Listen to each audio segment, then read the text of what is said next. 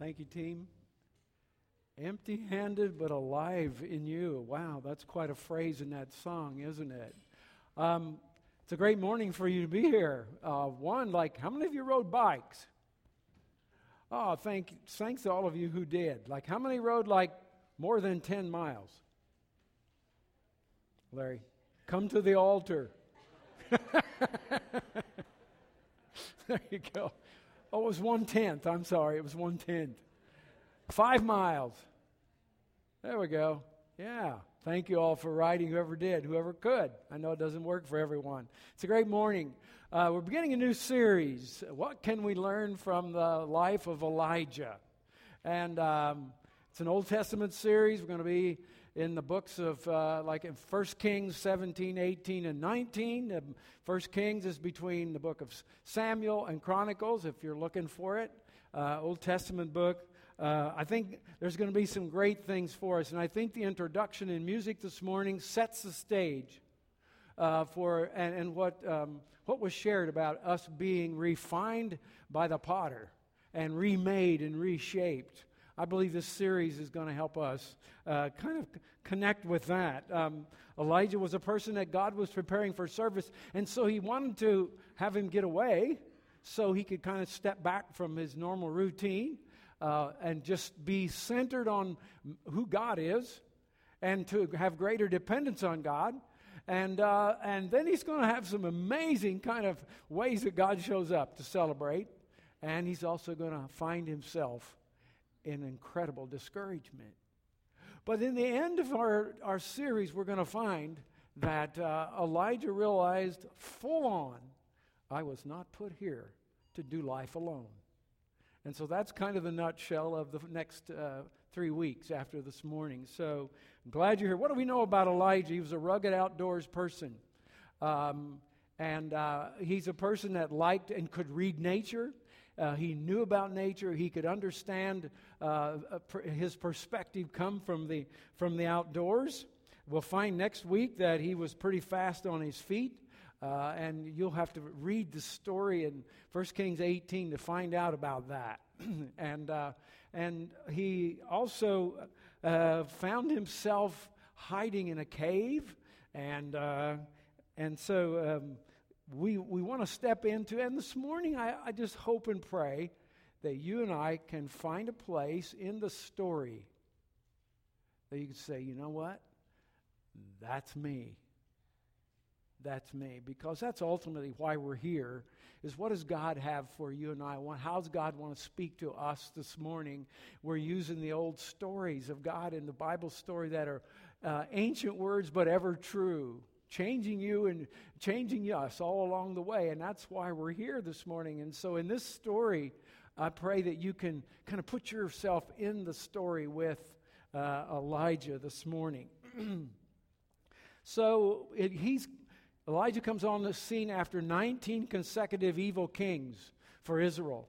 And these evil kings had taken Israel toward the worship of idols and other gods. And none was so much in that vein as King Ahab, who will have the story would be kind of around him. And he had married the wife Jezebel. We we think of the wicked person or queen. We think Jezebel. And she took him away from the one true God. And he began to worship. Oh, we can worship all kinds of gods. Come on. They're all the same.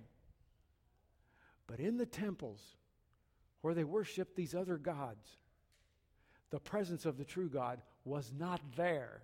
When you have some real sadistic things that happen, child sacrifices, temple prostitutes, that's horrible. And so Elijah comes into this scene to call people back, say, come on, that is not the God who created you as a people, Israel. This is not how he called you to live. And he's not very well liked for that, nor had been the prophets before him. And so if your Bible's open to 1 Kings 17, if you look at 1 Kings 16, verse 30, it says this: King Ahab did more evil in the eyes of the Lord than any before him. That's a statement of King Ahab and his personality. He was centered on doing whatever felt good in the moment. And that's kind of the way life had been. And in the midst of that, God said, enough, Elijah, enough. So God could have done all kinds of things to stop this craziness. But God calls individual people. The story of God. And in our story today, he calls a single man, Elijah, to some things to prepare him to do some. Takes him from like, well, Elijah, I'm coming after you. I want to do some things with Elijah so I can do some things in Elijah because I have some things I want to do through Elijah, even greater things.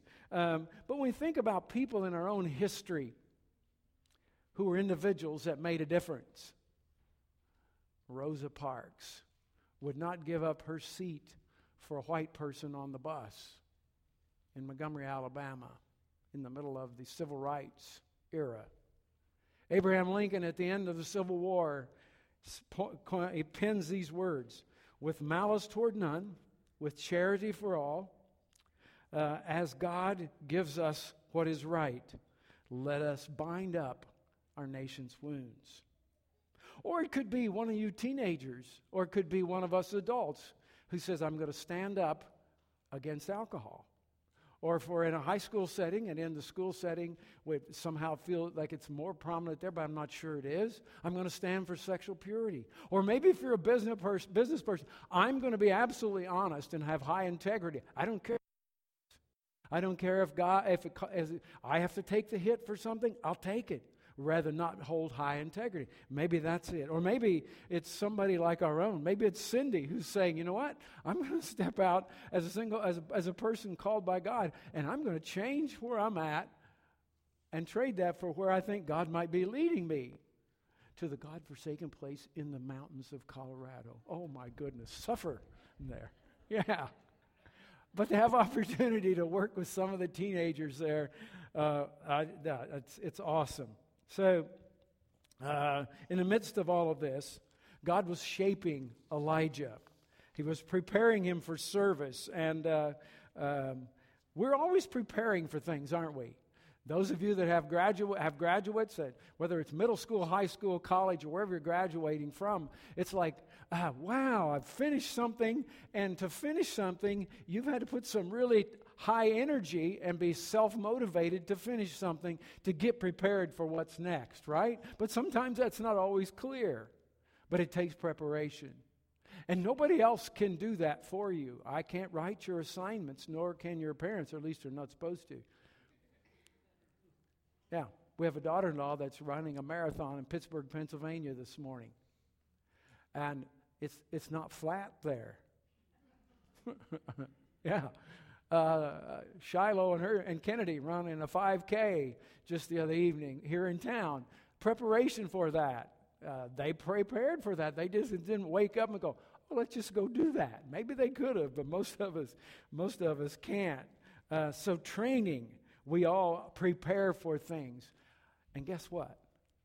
Our life in Christ is in preparation for God, what God wants us to do in our lives here and now, to represent Him well, and to get prepared for what the bonus is in eternity in heaven. So God prepared Elijah first in isolation. 1 Kings 17, 1-3. Follow along. Now Elijah the Tishbite came from Tishbe in Gilead, and he said to Ahab the king, as the Lord God of Israel lives, whom I serve, there will be neither dew nor rain in the next few years except at my word. Then the word of the Lord came to Elijah. Leave here, Elijah, turn east, hide in the Kerith ravine east of Jordan. So the instructions, first on, is that God is calling Elijah to some specific things. There's been a drought. There's going to be a drought, and there's not going to be any rain in already an arid kind of climate where if there's no rain, they don't have food. And so it's kind of interesting because the Baal worshipers and of Jezebel and other nations was like, oh, we have a God of rain. And I can hear Elijah going like, yeah, it's not going to rain, not going to be any dew for years. Go beat on your God of rain. See what happens. Not so much. And so it didn't rain, and it was going to dry up. It was going to have a big impact on the agrarian kind of culture that they were in. We've talked about economic slowdowns. This would have been an economic shutdown because it was an agrarian society, and so everything was kind of wound around that. The gas stations for your camels would be closed, and there would have been an unemployment rate of 40, 50, 60%. It would be horrible. Leave here, then, he tells Elijah, and go east, and I'm going to hide you in a place called Kerith Ravine. The word Kerith, can you say it? Kerith. It means a deep cut. It's a ravine. But it also has this thing about a cutting away or a separation of. It's separated two kind of almost bodies of land by this deep ravine. And so God was taking Elijah to this place because there was going to be water there for him in the middle of this drought. And so he takes him there east of Jordan. Wow. One of the things that God wanted Elijah to learn in this isolated time away was that, Elijah, I will care for you. I will take care of you. Sometimes before God takes us to the next thing he has for us, he wants us to step back and get alone with him. Howard, I don't have time for that. I mean, I've got my appointments on my little glowing rectangle. I don't have time to slow down. I'm going really fast. Yeah, I understand that because I have a tendency to live life like that, really fast. And sometimes I get out there and run till I'm out of gas. And then when I do stop and finally slow down and let my body catch up with my soul, I realize, Howard, why are you running so fast? The Holy Spirit's got his tongue hanging out, trying to keep up. That's craziness. So the question is, where is this isolated or quiet place where you can best hear from the Lord? Where is that for you? Have you been there this week? Are you going there in the week ahead? I think that's why God called, I believe with all my heart, that's why God called Elijah to this isolated place. Again, because he wanted time with Elijah, to work in Elijah, because he wanted to do more through him. And again, if you're breathing air and believe there's a God that created you and has a purpose in your life, there's more that God has for you than what we can probably even ask or imagine. I don't think we've engaged, I haven't, perhaps all that God has for me and for us. Yeah. Where is that place? Well, this was a secluded place. This was away from everything. So God prepared him and took Elijah to this place, to the second point in the outline, because he was preparing him through dependence, complete dependence on God. And we'll read the verses and we'll see why.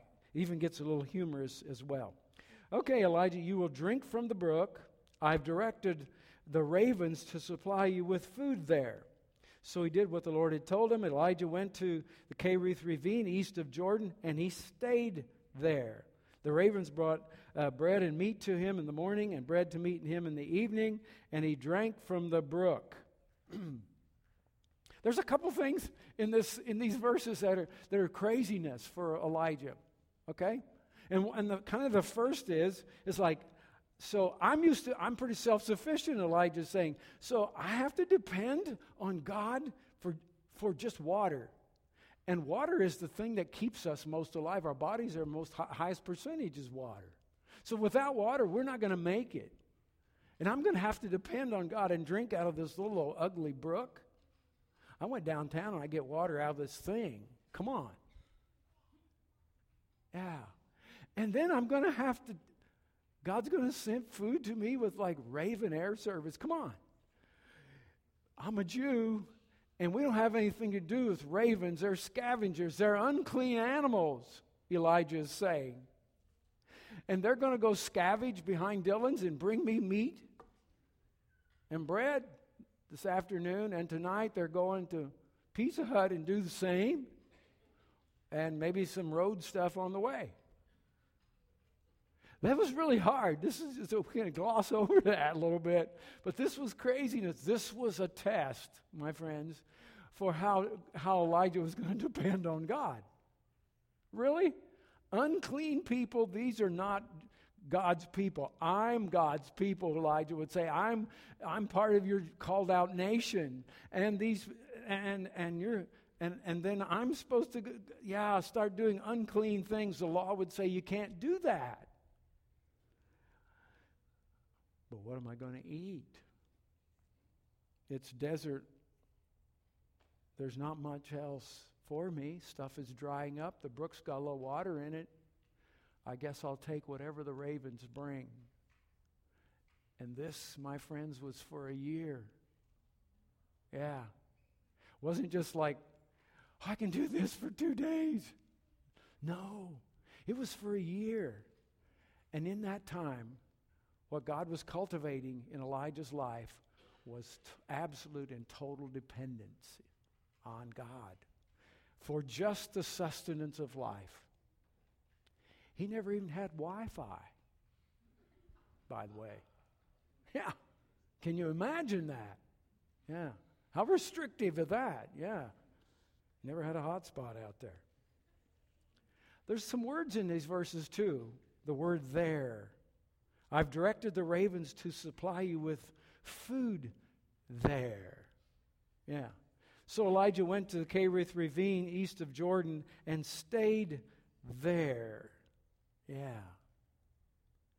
And again, so the question for you and I, where is the there where God can have my greatest attention? Where's that place?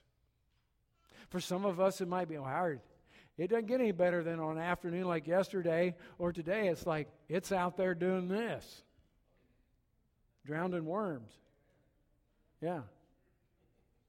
Or maybe it's reading a book by yourself in the quiet. Maybe it's listening to music. Where is it that God best can speak to your heart and soul? And are you willing to go there and spend some time? I'm not sure what's next for me. I'm not sure where I'm going to go from here for sure. This is the lesson. Those were the kind of the lessons that Elijah was learning.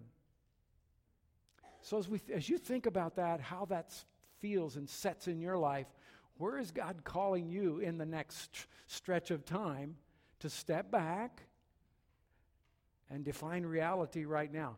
Am I at the best place I can be in my relationship with God through Jesus? Yeah. And is there something I need to have greater dependence on God for? I want to offer a prayer here. And I want you to kind of do your own kind of inside thinking, all right? Pray with me.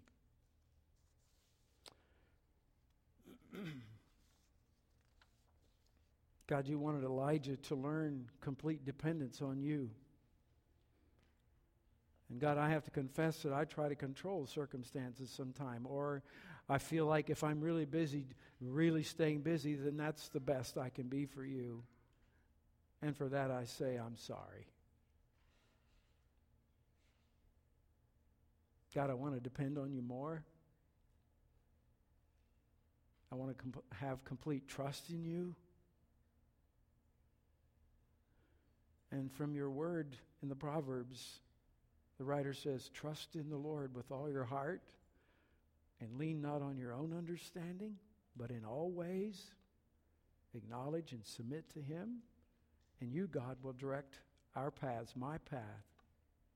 Wow. Amen. So God shaped Elijah in isolation. He shaped him by having him be fully dependent on him for just the sustenance of life. So it even gets crazier here as we go to the third part of the text today in 1 Kings 17, 7 and 9. Sometime later the brook dried up. Oh, man. Because there had been no rain in the land. Then the word of the Lord came to Elijah. Go at once to Zarephath in the region of Sidon and stay there. I've directed a widow there to supply you with food. So from being called into isolation to complete dependence, now God is calling Elijah to exercise some obedience here, action. Now I want you just to get up, and it's no big deal, just go to Zarephath. You know how far it was? 100 miles. No bicycle, no motorcycle, no car, no Uber. Maybe a chariot Uber. I don't know. Come on. It's 3 miles an hour. It's 10 hours a day. That's 3 or 4 days, God. Really? And Zarephath, they're not Christian people. We're the Jews. We're your people. Why do you send me to people that are not my people? And really? A widow? They're really needy. And she's got a son, too. Come on. Can you hear the self-talk? Yeah. Wow. Elijah was learning to depend on God more than he had ever learned before, by having to obey and take action and go to stuff that was really going to make him anxious. I'm going to go 100 miles away to some place I don't know, and I'm supposed to go live with some people I don't want to be with. That stretches us just a little. Yeah. Well, the brook had dried up. And the next step here to go to Zarephath was really uncertain. Where's the uncertainty for you and I, perhaps? Yeah. I graduate, and what's next? And it's kind of uncertain. Not sure about that. The brook has dried up of options that I can think about. Maybe in my job, I needed more professional training to continue to move forward. Or in my business, the brook seems to be drying up. We're just holding our own. We need to diversify to stay in the marketplace. Or maybe it's my marriage, and it feels like it's okay, Howard, but it's just kind of dry. Yeah. And it feels unclear what might be ahead. Or to Christ follower, one of us, who's been a Christ follower for 10 or 40 or 60 years. And you know what we could say about our life? I've done it all the same. It's just been a flat line. Is that what God wants? And I'm uncertain if I open up my heart and say, God, take me to a new place that energizes my soul. Yeah. Empty-handed, I come. Yeah. We heard a little bit about a potter, of refinement. Guess what? You know why clay and potters and clay is kind of a visual in the Bible? It's because clay is always pliable. When we stay in one place too long, guess what?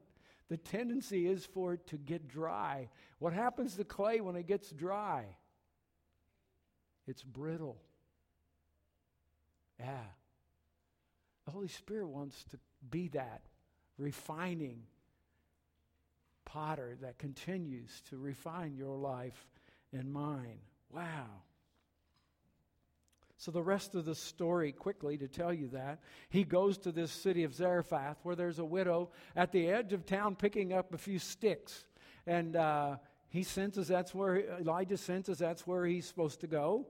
And would you bring me a little jar of water so I can have a drink? And as she's going to go get the water, I'm not sure why she went. A stranger, a Jew, just tells a lady, I'll have some water, please. It's like, get your own water. Yeah, I'll tell you what about the water. But she goes, and he says, by the way, I wouldn't mind having something to eat. And I like French bread and cinnamon bread. I'm not very picky. And she goes, but I only have like enough oil and bread for me and my son for like one more meal because of the drought. We're going to die. Here's where we see the faith of Elijah. He goes, no, if you'll go bake some bread and bring the water, bring me something to drink, there's going to be enough oil and flour until this drought's over. Guess what happened in the presence of God? He gained confidence to speak and offer the goodness of God to people. Later, as they lived together, the little boy got sick and he died. And there's kind of this conversation. He even goes to God and says, how could this have happened? I came here because you told me to come here. Now look what happened. But then he recognized, it's kind of like he caught himself and stepped back and said, God, that's all this widow has is this little boy. Bring him back. It's like, who gave him the confidence that it was that time at the ravine in isolation? And he spent 2 years then in Zarephath with a person he didn't know to start with, doing things he was way beyond what he thought he could do. But he was growing immensely in his faith. So what does it look like for you and I? Yeah. Today, how do we exercise faith in God? How do we allow in these, if we just take the 3 points in the outline, where's the place that God wants us to go to where we can hear Him best? And what is this next thing that God wants me to depend on Him for? And am I willing to take the next step? Guess what? God usually give us the end. Because He did, it wouldn't take any faith. He might give us, will you just take the next step into uncertainty? And I believe in a group this size that there's some uncertainties in our lives on several levels. Maybe it's relational. Maybe it's spiritual, emotional, physical. I don't know.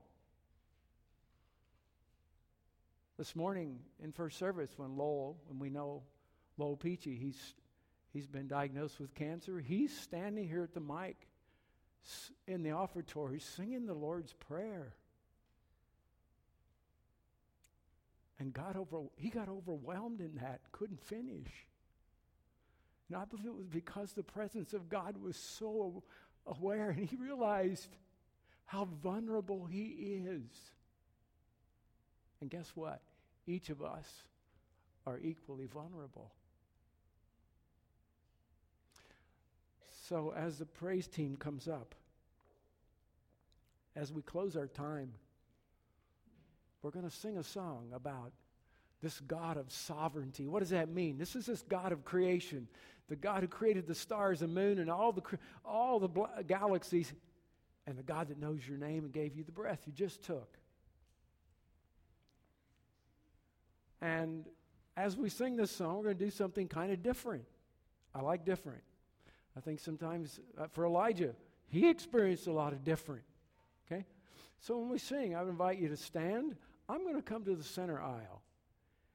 And if any of these things you've heard from the Holy Spirit as we have just talked in the last 20 minutes, and you sense, you know what? I want to step out and say, God, will you meet me in this place of uncertainty? Or whatever it is. Will you just step out in the aisle and join me as we sing? Yeah. Then I have a request for you all at the end this morning, okay? For the doxology, let's sing I Need Thee Every Hour as our closing. So stand as they lead us and just reflect in how the Holy Spirit is speaking to you today.